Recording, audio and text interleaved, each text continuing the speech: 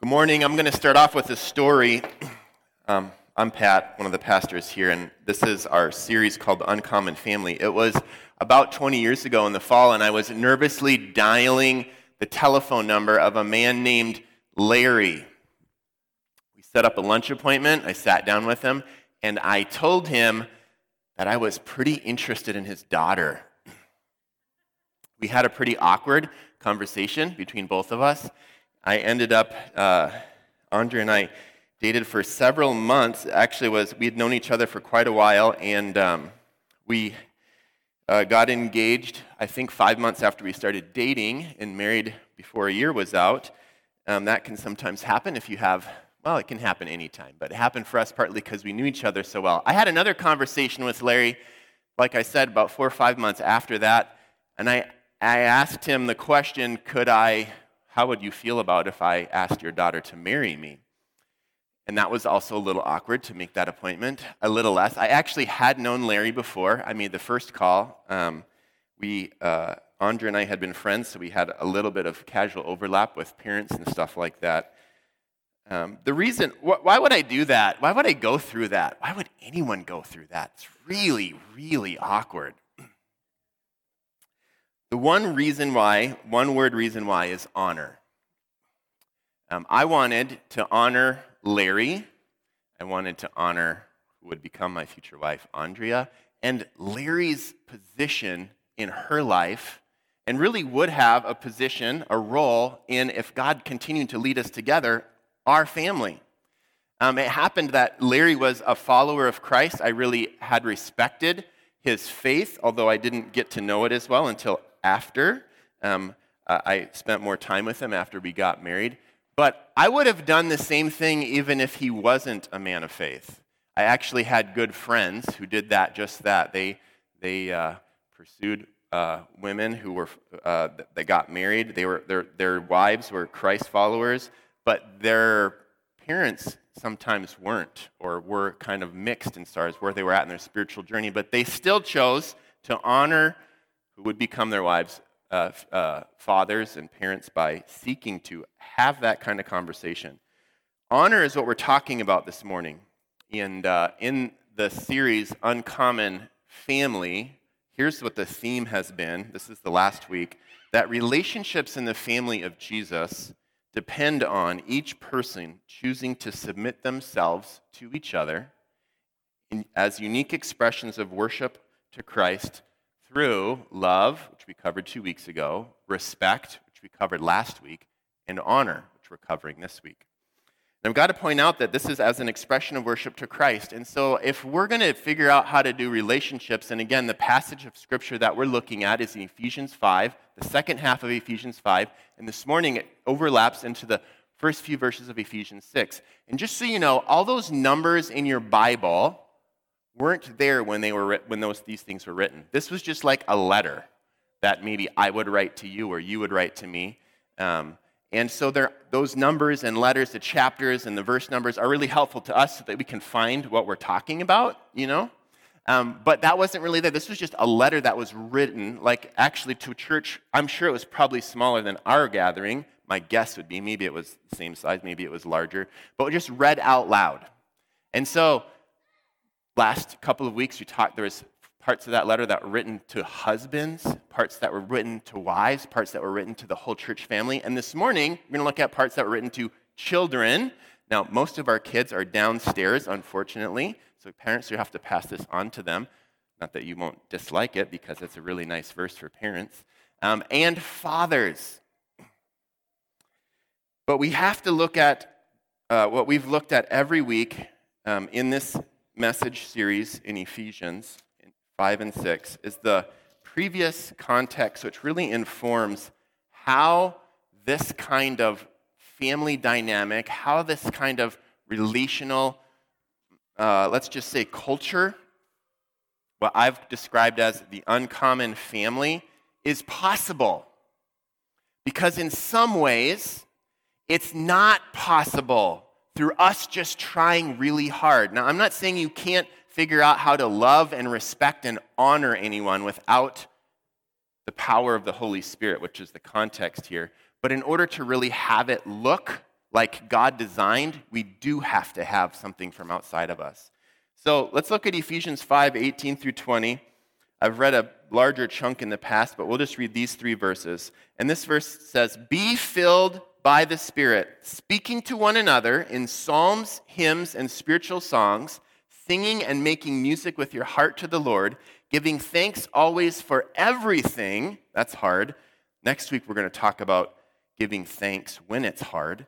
"For everything to God the Father in the name of our Lord Jesus Christ." And then the last verse, "Submitting to one another in the fear or out of reverence for Christ."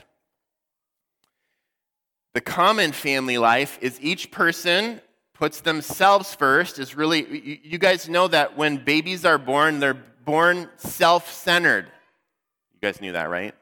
Because you all were born and you all know that what it's like to be self-centered. That's our default, is to think about ourselves. It's not normal for us to think about, I should say normal in the sense that it's not automatic, that we think about other people. But then in this kind of relationship, this letter was written to people who had found Jesus and decided that he was really going to be the center of their lives. And when he becomes the center, then things begin to shift. Now, I'm not the center anymore. And what's really beautiful, which we read in this passage, is that when you invite Jesus into your life, when you say, I want to center my life around him, he brings the Holy Spirit, the third person of the Trinity, into your life to give you power to live the way that God designed you and I to live. And that's what we just read in that passage. So that's a common thread we have to keep in mind. That's why I've been reading it each time. So here's uncommon love. I'm going to give you, if you've missed the last couple of weeks, you haven't listened to the sermons, here's 3 sentences. You'll get all 3 sermons in 3 sentences. Uncommon love gives selflessly, benefits spiritually, and cares tenderly as an expression of submission and worship of Christ. Uncommon respect voluntarily yields, faithfully supports, and lovingly cooperates as an expression of submission in worship of Christ. And again, this is, you don't submit just generally, you submit to people, so that's why it's submit to one another. And this morning, what we're going to look at in Ephesians 6:1 through 4 is this: uncommon honor listens responsively, highly values others the way God does, and submits to God's design for family relationships in worship of Christ. So we're going to look at Ephesians 6:1, which says this: "Children, obey your parents in the Lord, because this is right." And that's our first point this morning, is that uncommon honor listens responsively. The word for obey is hupakuo in the Greek text. You probably remember, submit, which we talked about extensively last couple of weeks and throughout. We won't talk about too much this week. That word is hupatasso. Does it sound similar?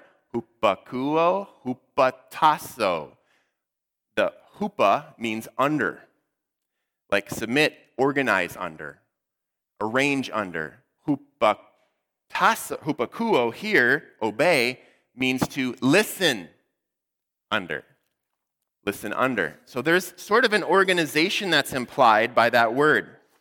It's implied that somebody's in a role of leadership, and in this case, it's God has put parents in a role of leadership in their families, and they are to be heard and listened to and followed and responded to because of the role that God has given parents to children.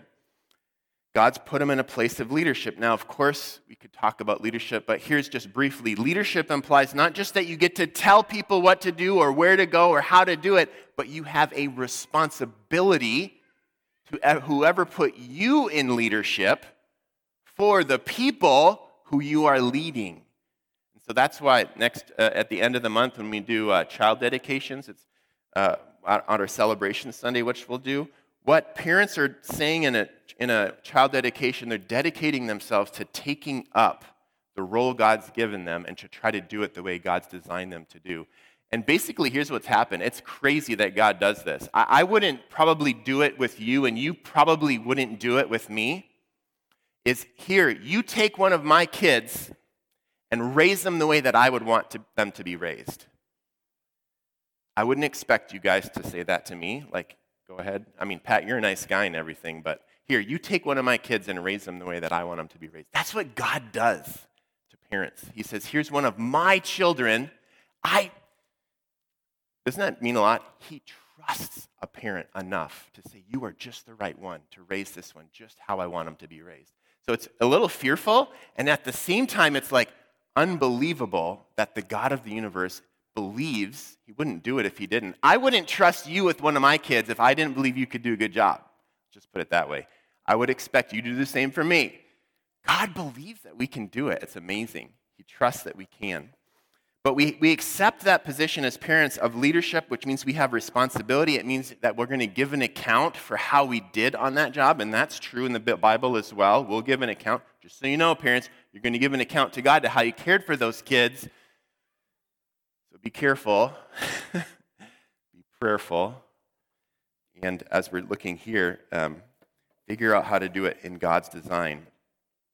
The second phrase, children obey your parents in the Lord. I love how the New Living Translation puts it. They put it, because you belong to the Lord. So this is, because you belong to the Lord, obey your parents. It's what relationships in the family of Jesus are intended to look like. Obedience, children to their parents, is really an expression of worship to God.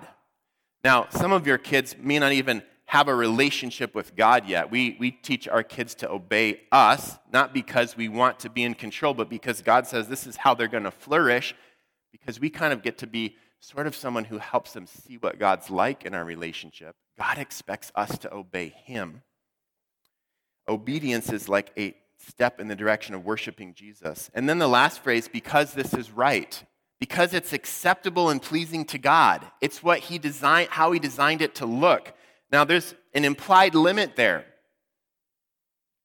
that I don't get to tell my kids, at least not in, well, I should say this. Children should obey their parents as long as their parents are asking them to do what God says is acceptable and pleasing. So there's a limit implied that the greater authority is God. And so parents don't get to lead their kids anyhow they want, not according to God. They get to only lead them in the way that God would say is best. Now, of course, if I decide we're not going to have sugar cereal ever in my house, that's not a moral thing, and I can do that as a family, and my kids don't get to reject me that level. That's not our. By the way, that's not our standard. I'm just pulling this out of the hat. No Lucky Charms ever. I could say that. I might be a little bit like too stringent. You'd be like, you're crazy for having that standard. That's fine. I can have a preference that I require of my kids. That's not exactly an obedience thing, because it's not a God-given command. But as we're going to see in the next passage, obedience isn't the only thing kids are called to. Honor as well. And that's what we're going to look at the next verse. Honor your father and mother, which is the first commandment with a promise, so that it may go well with you, and that you may have a long life in the land. This is a promise. It comes right out of Exodus. It's one of the 10 commandments, Exodus 20, verse 12. It's what's being quoted here. So first of all, in worship of Christ, uncommon honor listens responsively, and secondly, uncommon honor values other people highly. Now, I really struggled with how to phrase this, but what I mean by that is that we value the position and role that God has put individuals in, and we recognize that in their presence and God's presence. So God says that children, and by the way, this doesn't apply just children, that phrase actually applies to like little ones. Like if you look at the original language, it's like children are children, not just because you have parents. This verse actually was not given to children like people 12 and under. This was given to everyone because everyone has parents. And so even as an adult, right now I'm 45, I still am called to obey, honor your father and mother, even though I'm not called to obey my parents, because I'm not a child anymore. That verse applies to children. Let's just say about the age of 12 or 18 or whatever you want to say, wherever adulthood starts. In our culture, it starts at like 18-ish. Honor your father and mother.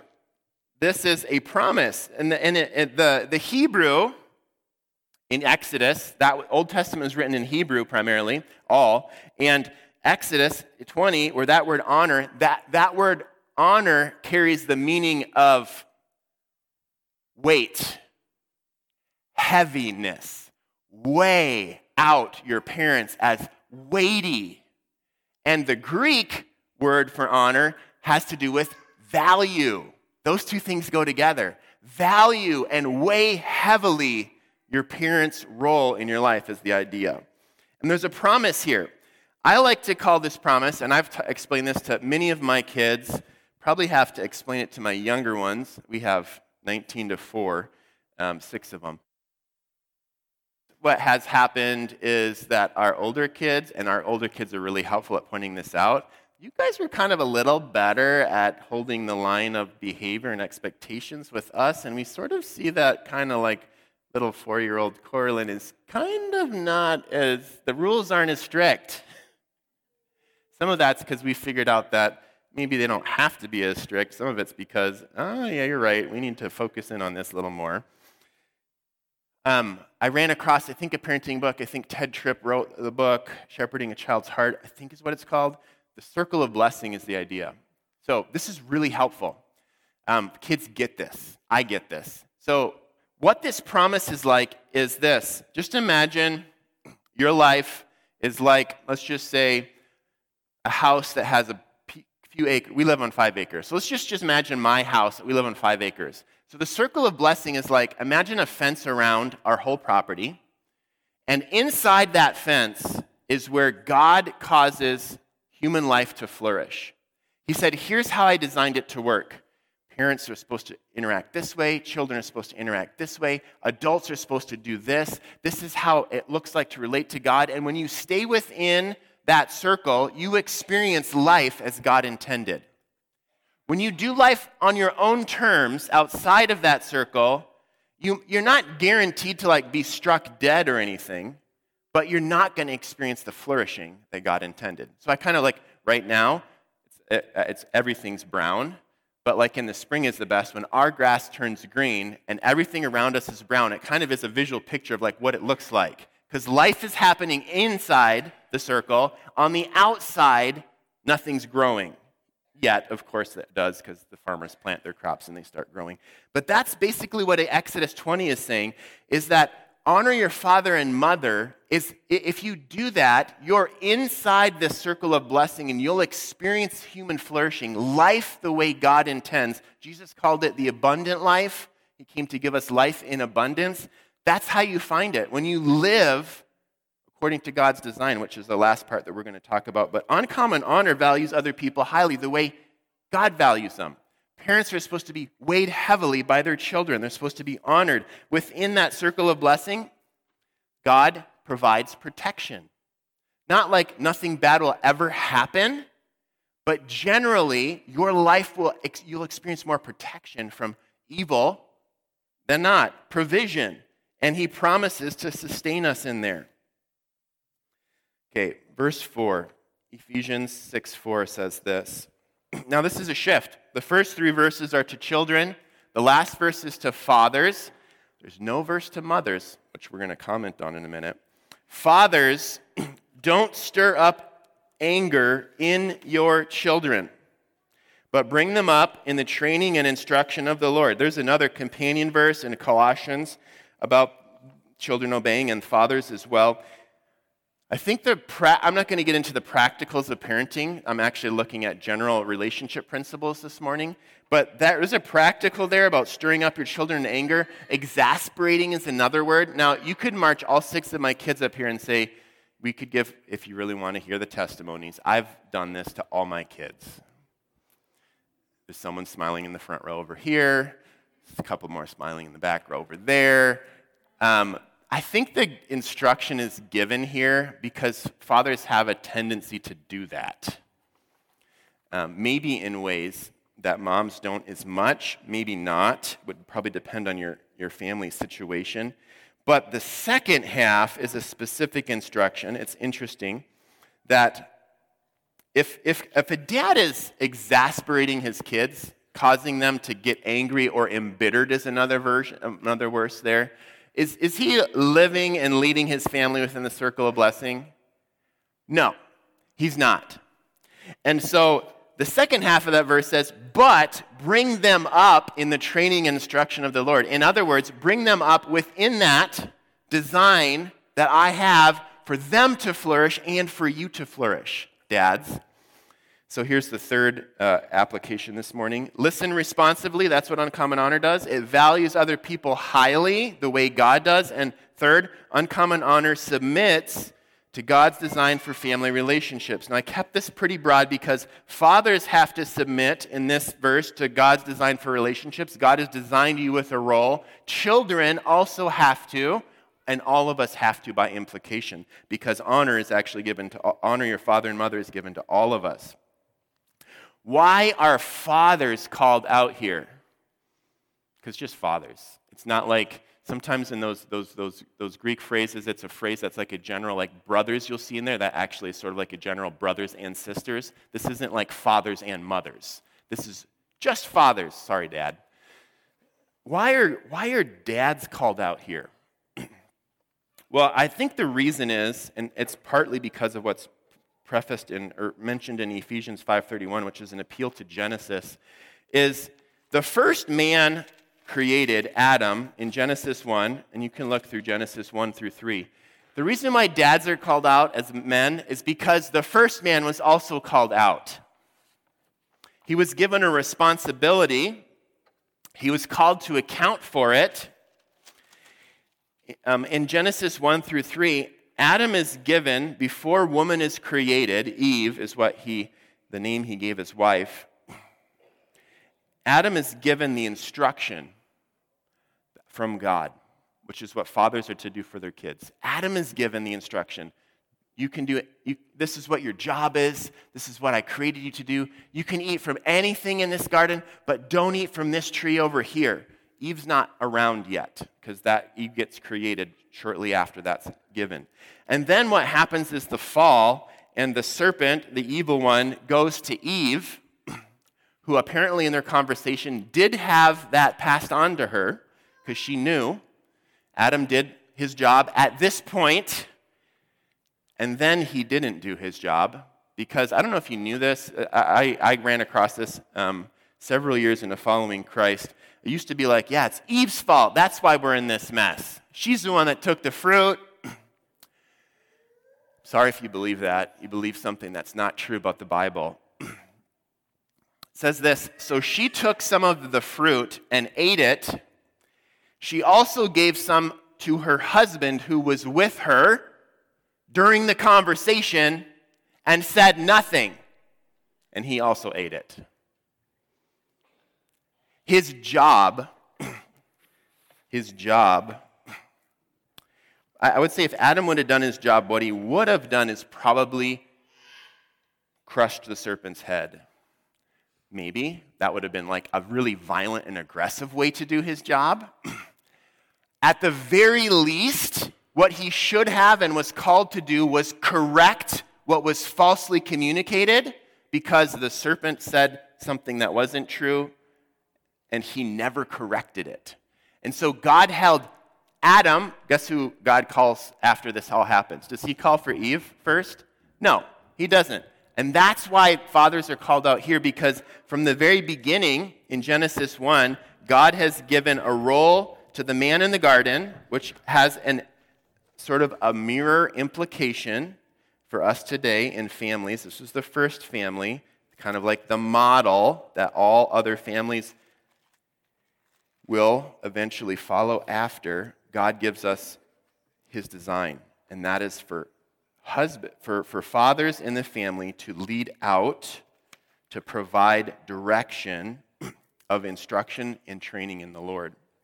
So here's some of God's design for family that we've looked at so far. In Ephesians 5, one part of God's design is a committed, loving relationship between a husband and a wife with Christ at the center and a lifelong commitment to each other. That's one part of God's design.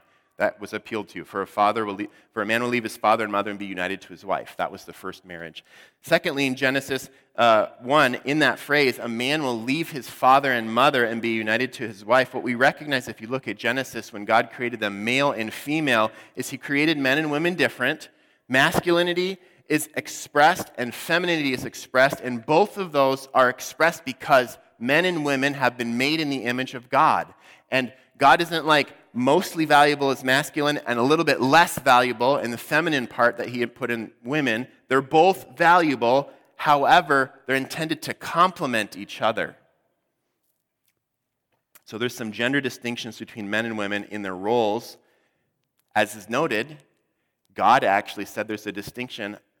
Adam, this was your role, and I'm holding you account for your role. Eve had a role too. She was held account for her role, but it wasn't like they were the same.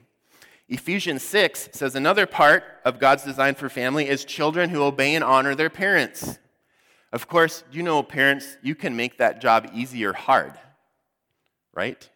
Maybe you experienced that like most of us did. There were times when our parents made this a little more of a joy to do, and there were times like when they said no sugar cereal ever for no good reason, that they made it harder. No, I'm just using that again as a joke. That's not our standard. And it's fine if it wants to be your standard. That's totally up to you, between you and the Lord, and how God leads you. However, parents can make it easier or harder. But what we term as the nuclear family, which is, nuclear comes from the word nucleus. That's like the center, kind of the building block. It consists of a mother and father. This is God's design, who raised children, and into the New Testament, with Christ at the center of their relationships. That might be a simple way to put it. Why? Okay, another story time. So I walked into this church probably 3 years before that conversation with Larry. And the first thing that I was asked to do was to help out with the teen ministry. They didn't have anyone to work with the teenagers. By the way, I have 4 teenagers right now. Just whatever you want to do with that. So teen ministry. And so we went on this retreat. Actually, some of you were probably there as teens. Actually, I know some of you probably were. So some of you who aren't here were there. And I was just a couple years older than these teenagers, and there were some dads that went along. Pastor Bob came along on this retreat. We're in Iowa, kind of out in the middle of nowhere. I don't know where this retreat was. I couldn't find it again. My roommate and I, who both of us joined, decided Cottonwood was going to be our home. He was helping as well with the teen ministry. We didn't know anybody there other than our own people, and there's 300 people there maybe. Maybe it was less, maybe it was more, but that's in my mind. That's what I imagine. A lot more churches that gathered together than we now do teen conferences with a few less churches. This was churches from Minnesota, Wisconsin, Iowa, Colorado. We all kind of converged in Iowa. And my roommate, whose name was Aaron, it was an influence in my life. I have a son named Aaron because I have a roommate named Aaron who was a really big impact in my life. And we walked around at this conference during free time, and we were what is up with these people? These people are different. We're trying to figure out what words can we use. The word weird came to mind, not weirdo, but outside of my experience. I just don't get these people. What is it about all of these families that is so different? And it wasn't different I want to get away from it. It was I'm drawn to it, but I don't understand it. I don't know if you've had that experience. Do you know what it was? We came home, we still don't know. It was really a wild outside of our experience. What it was, I can reflect now. What it was that there's a lot of parents there, not all parents of every teen, but there's a lot of parents involved in these teen ministries, kind of like our teen ministry has a lot of parents involved. So there was all these teenagers and parents and some other pastors and leaders, and what they were all committed to, this big group of people, 200 or 300 people, they were all committed to trying to do what we've been talking about the last 3 weeks.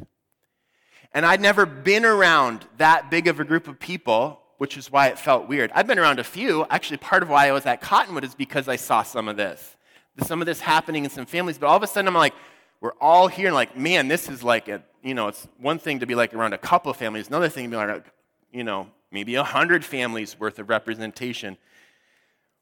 They were living their lives as a sign of what the gospel's like. Now, it wasn't imperfect. There were some scuffles and fights on the basketball court that I witnessed. There were some other things that happened. It wasn't everyone was oh, this is a little bit of heaven. It wasn't like that.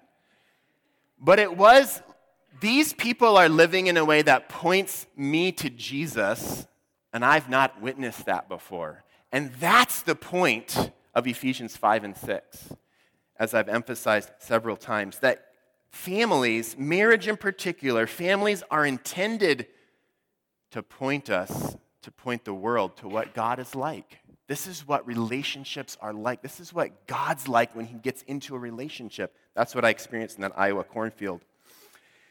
Being a sign of the gospel starts with submission to God's design. We have to say, I'm going to do it God's way. And if I do, then I actually can participate in my relationships, in the family, and relationships in general, in a way that will point to Jesus, what God's like. In Ephesians 5, here's the review. Here's a little bit more of a review than I gave at the beginning. It looks like this. Everyone in a body of Christ, verse 21 of Ephesians 5, submitting to one another in reverence of Christ. In Ephesians 5:22, it looks like wives submitting to their husbands. In Ephesians 5:24, it looks like, in 25, husbands loving their wives just like Christ did, which is a very high calling. In Ephesians 5:33, it looks like husbands loving their wives. And in Ephesians 5:33, it looks like wives respecting their husbands. In Ephesians 6:1, it looks like children obeying their parents. And in Ephesians 6:2, it looks like children honoring their parents. And in Ephesians 6:4, it looks like fathers accepting their primary responsibility to provide spiritual leadership to their families. That's what God's design is. Now, I totally get that we don't always get to live in God's perfect design, right? Because we live in this fallen world. That doesn't mean that the principles and the idea that God imprinted into family aren't something we are called to pursue, even if we're in a situation where it's not perfect. I'm not doing it perfect. I probably failed my kids this weekend, or yesterday, or I will this afternoon. I'm not really sure. We'll see. I will before the week's out, I can guarantee you that. And my wife. But I'm still going to pursue this as my model. Humbly, perseveringly. I'm going to invite the band up. Come on up, band. We're going to sing a closing song. Build My Life is the song we're going to close on. In the Uncommon Family, each family member is submitted to God's design for the role and the responsibility that God has given them.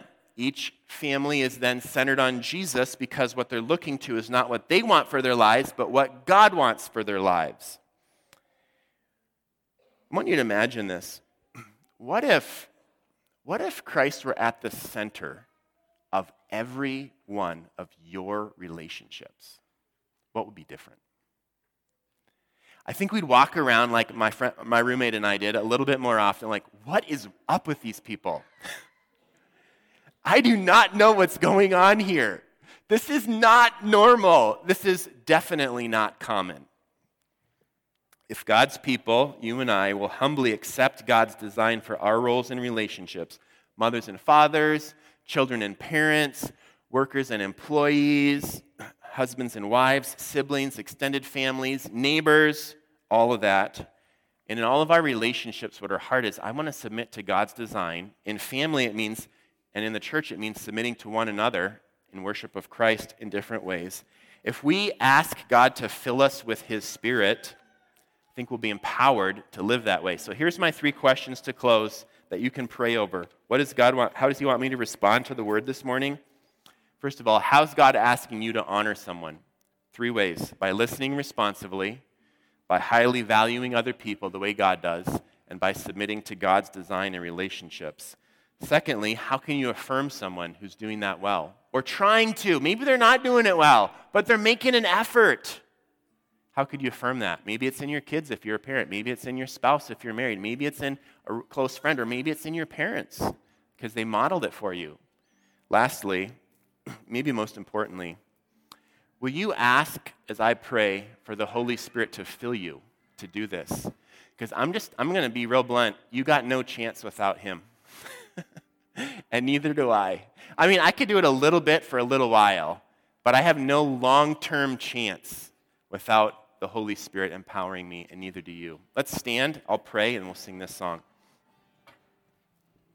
Lord, thank you that you designed family a way that's for our best. You designed relationships for a way that's for our best, and it's really because you exist in relationship, Father, Son, and Holy Spirit. Thank you that you give us the opportunity through Christ to have the Holy Spirit living inside us. Lord, I just pray that you'd fill me with your Spirit, fill us here, anyone who desires that, with your Spirit, that we might be empowered to live in relationships the way you intend. In your name we pray.